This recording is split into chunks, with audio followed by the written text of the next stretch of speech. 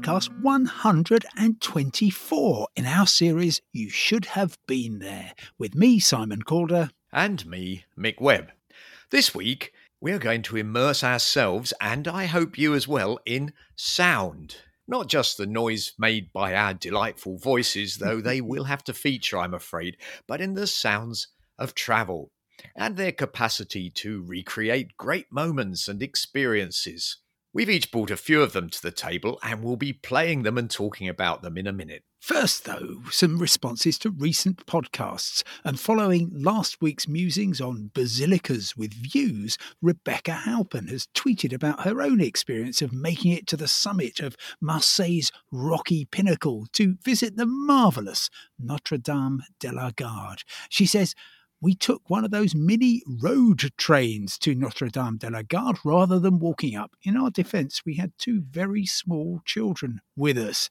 Well, fair enough. Yes, and I was wondering whether we should actually extend the brief to include churches in general, because you find the world over fascinating religious places, sites, up on the top of really quite high and sometimes almost unreachable rocks and pinnacles. And I was going to suggest something that is manageable but is utterly wonderful, and that's a trip round the Peloponnese chapels, which you find in the mountains, particularly if you make your way up from the coastal village of Kardamili, a very beautiful little village where the great travel writer Patrick Leigh Fermor lived for some time. I think he might even be buried very close to that at near the top of a hill. But I'll see your Peloponnese and I'll raise you Meteora, which is in central Greece, so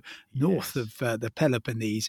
And this is where you've got about half a dozen monasteries on it would be an extraordinary landscape anyway, with all these kind of limestone pillars, and yet the I'm trying to think, medieval times, they built a whole load of monasteries on top, and they are of course on the World Heritage list. Really quite difficult to get to if you don't have a car, but absolutely magical. So yes, we're very, very much in the market for hearing more about spiritual places with a view. You can contact us, of course, at You Should Have BT on Twitter, or please, if you have a voice that you would love to hear, then do leave us an audio message. Just go to anchor.fm/You Should Have Been There and follow the instructions. Now, after your recent evocative train ride on the Wolverine train from, was it Detroit? I think it was, wasn't it? Yes, exactly. All the way across to, well, it actually begins, can you believe, in Pontiac, which is a place, and it goes through Detroit and Dearborn and eventually ends up in Chicago.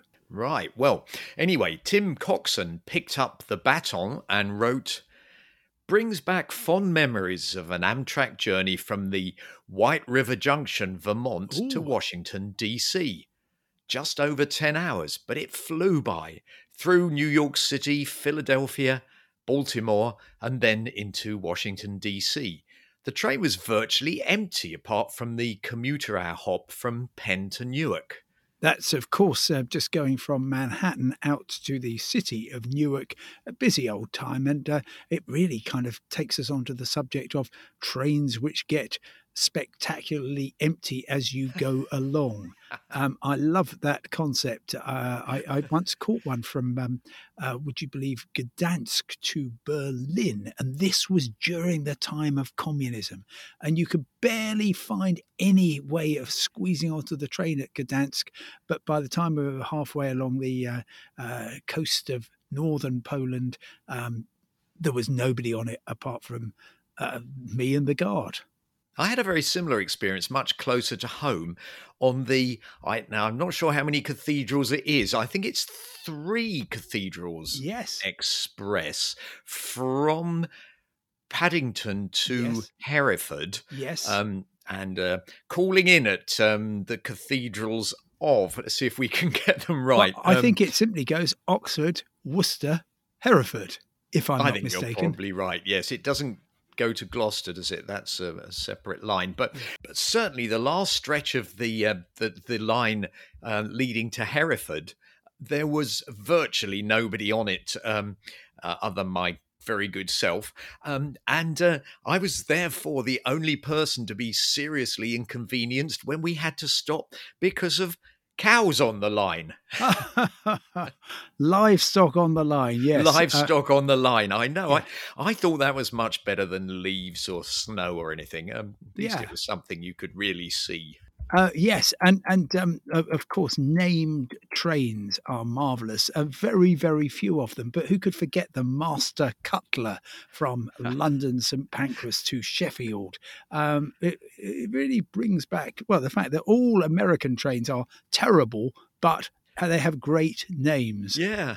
Now, your recent summer visit to an extremely crowded Rome, crowded with tourists, that is, inspired several thoughts from our listeners. There was Alex, for example, who warned, "Be prepared to sweat profusely and empty your wallet." Well, very nice of Alex to get in touch, and absolutely right. I mean, it's difficult to know why anybody would visit Italy in the height of summer unless they absolutely had to. Many people have to. Many people have a great time. Of course, things could be even worse. Campaign for Real Cats points out on Twitter, Riley or Dryly maybe, at least they drained the swamps so you don't get malaria from the mosquitoes. I enjoyed your Dryly pun there. I assume you meant it. Carol Logan has a more optimistic point to make, I'm glad to say. "Hi, Simon. Went to Rome in September 2020 and practically had it to ourselves. It was magical." Yes, and there are still a number of places where the long COVID restrictions are still kind of gradually easing off. And there will be this kind of sweet spot between when the restrictions are lifted and when actually people realise. So, for example, in February, I was, as you might recall, the only tourist in Australia because I went in on the very day that it opened up and before the world had caught up with it. But worth saying that, talking of great cities with nobody in them, nobody has come to the aid of London, England, after I compared it unfavourably with the great city of London, Ontario. Well, be that as it may, it's time for the sounds of travel. Let's do 3 each, shall we? And you give me your first one. Okay, here we are. And this was something I actually recorded, just 3 days ago. And thank goodness for the marvellous technology of good smartphones these days. Both you and I from our past will know what it was like lugging a Ewer battery-powered recorder, or even worse, a Nagra, around to record such things. Here we go.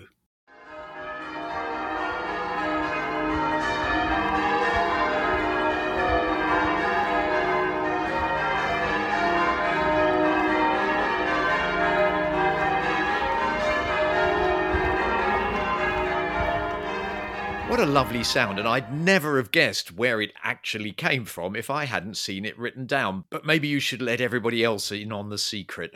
Well, yes, this is pretty much the very centre of the city of Bristol, which thankfully these days is really relatively traffic-free. And that's the bells of the cathedral, which brought some joy to my walk as I went across from the fine village of Clifton across to the railway station. Temple Meads, of course, built heroically by Brunel, some considerable distance from the centre of Bristol. But this was 1840, so I think we should let him off. And church bells, of course, wherever you are in the world, I think have the power to improve your travel experience. Yes, I thoroughly agree with that. And I think the only thing to beat church bells is actually cowbells on some Pyrenean or Alpine pasture. More of that anon, because here is my first recording.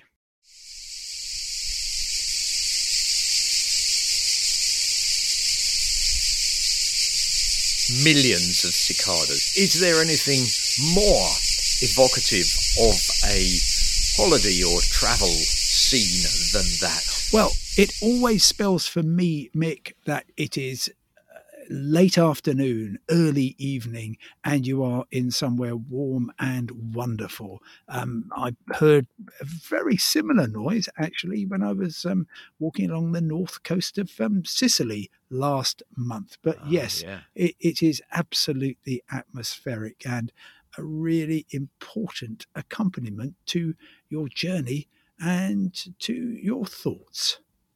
Well, those were recorded by my good self on the island, on the Croatian island of Cres. Well, it's spelt Cres, but it's pronounced Sres. A very nice place to go. And they were recorded on a dictaphone, which for some reason I had with me because I hadn't at the time upgraded my phone to something that could do an equally good job.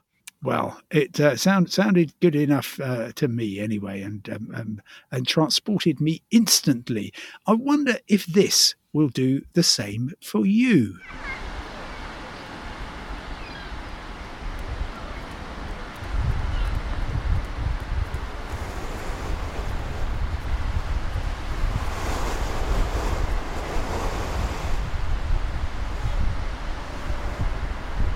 Ah, yes, I'm already there, walking along the sand, looking out to sea, watching possibly the sun beginning to set, and possibly even looking forward to an aperitif of some kind. But I'm not really sure where we are. Well, the great thing is that kind of cacophony, gentle combination of sounds could be pretty much anywhere. Maybe Bondi Beach in Sydney, Australia, maybe one of the great beaches around Cape Town. Of course, Rio, it could be, or one of the lovely Mediterranean stretches of beach.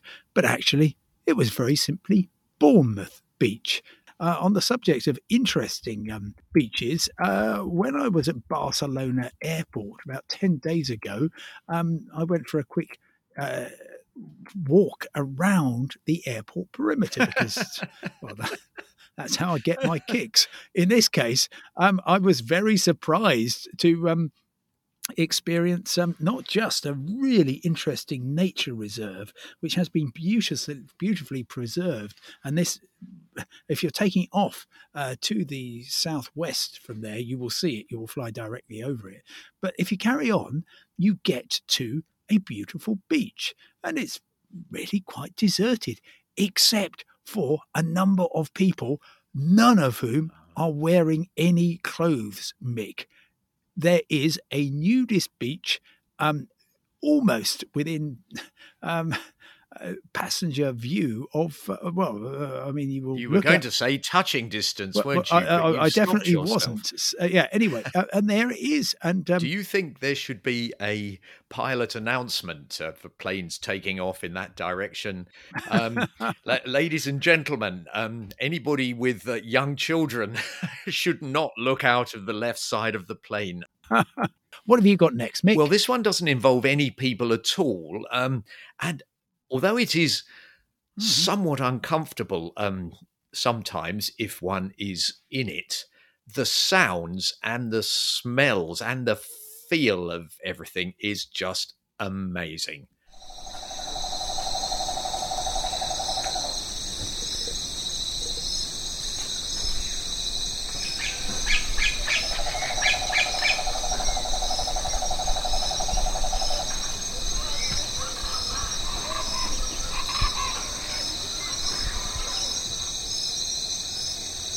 Did that take you anywhere much?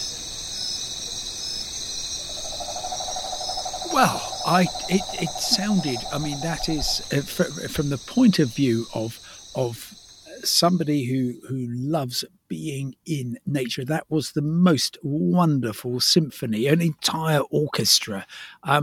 Absolutely joyful. So I'm going to say somewhere tropical. Yeah. Well, it was the lovely Caribbean island of Tobago. And Tobago is actually a wonderful place for watching birds as well as for listening to them, because it gets the birds of the Caribbean islands plus the birds of South America, because of course it's extremely close to Venezuela. I can, for example, recommend the blue-crowned motmot. A motmot, is that any relation to a marmot? Which, of course, is one of our favourite creatures to be found in the Pyrenees, popping up from various hillsides. I think Darwin would probably tell us that it was a very, very, very, very distant relative. Well, if I may do a Radio 2 style link, talking of Darwin, the biggest city in Australia is, of course, Sydney. And on my trip earlier this year, I was just struck by how marvellous it is to get the sounds of public transport, because they are absolutely a part of any city. And when you board them, you just know you are going places, even if it is just down the road quite slowly. This stop is QVB, a light for Darling Harbour and Pitt Street Mall. But that's not just any old public transport. That is a tram, I can absolutely guarantee. And the sound they make, I think, is so much nicer than buses, and I can't remember trolley buses very well now, but they certainly did exist when I was very small. Trolley buses still exist, and please don't write in about this, but it is still the case, I believe, that there are 2 European airports that you can reach by trolley bus. And if people are unfamiliar with these, it's effectively an electric bus that has to be connected to electricity wires, overhead wires, and drives along. And occasionally, the connection breaks. But both Geneva and Salzburg, both, I believe, have trolley buses going straight to departures. So well worth seeing those if you're out and about on the roads, rails, and trolleys of Europe. And of course, a trolley in the US means a tram, as does streetcar, and it all gets very confusing, as is often the way. Well, here's my last travel sound.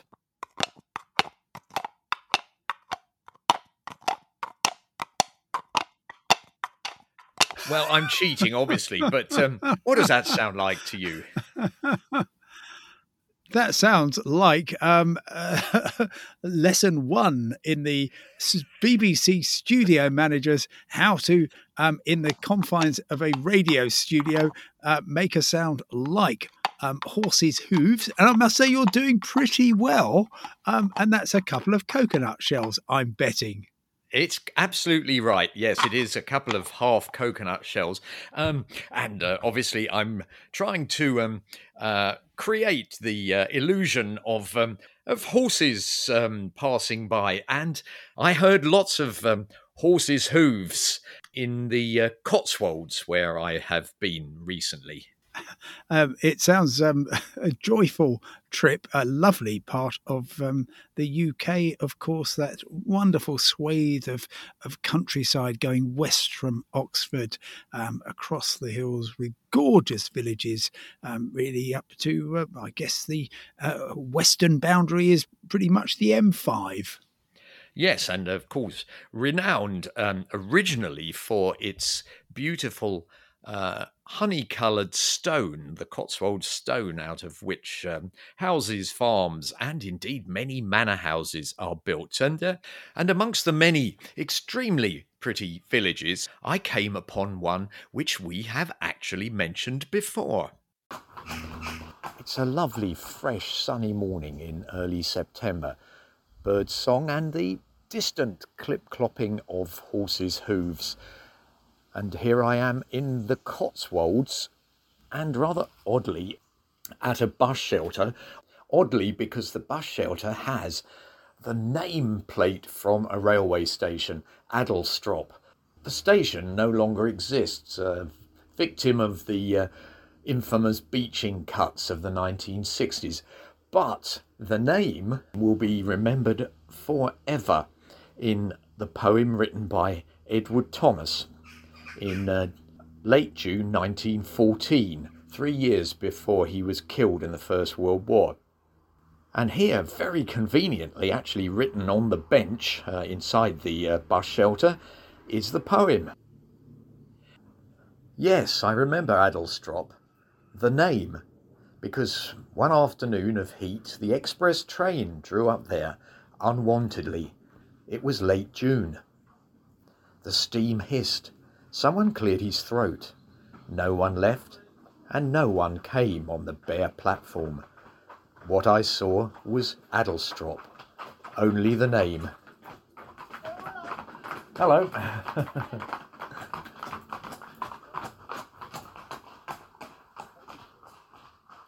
And willows, willow herb and grass, and meadowsweet and haycocks dry.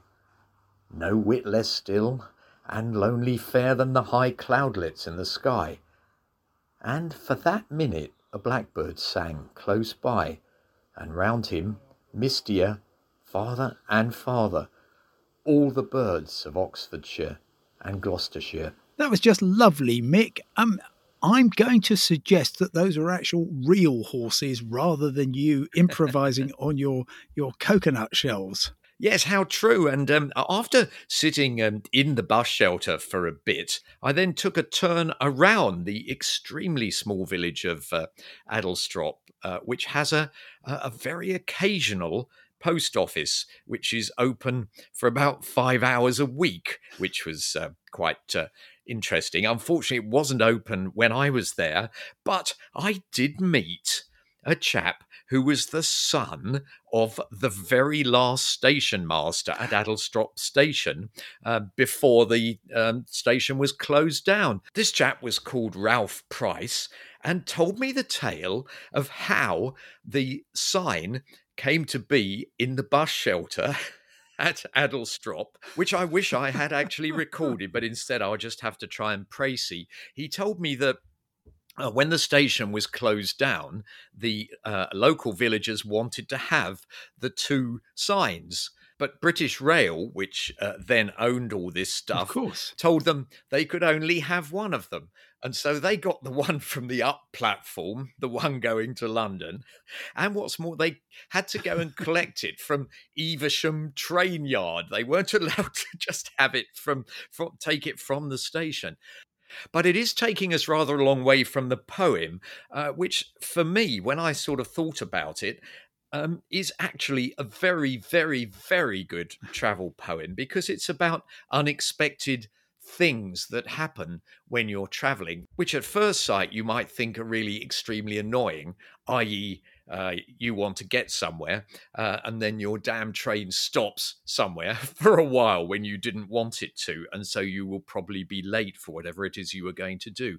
But that does actually open you up to some interesting, new and often amazing experiences. It certainly does. We've got the hiss of the steam. We've got someone clearing his throat. And for that minute, a blackbird sang. So, yes, very lyrical, very inspiring. And, Edward Thomas, a marvellous man who very sadly, of course, like so many of those First World War poets, was killed in the Battle of Arras, I think. Yes, but on a more positive note, let's finish today's podcast with a quote, a tweet from a friend of the programme, Linda W.S. And she was actually responding to a podcast of some weeks ago when we were discussing the best British cities to go to in the summer.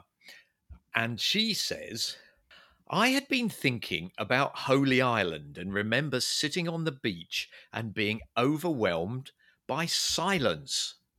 A moving experience. And it's an easy drive to bustling, fab Edinburgh. Thanks very much, Linda, and definitely time now for some silence for us. Please don't be silent on Twitter, though. You know you can contact us at YouShouldHaveBT. But for now, from me, Simon Calder. And me, Mick Webb, goodbye. Goodbye.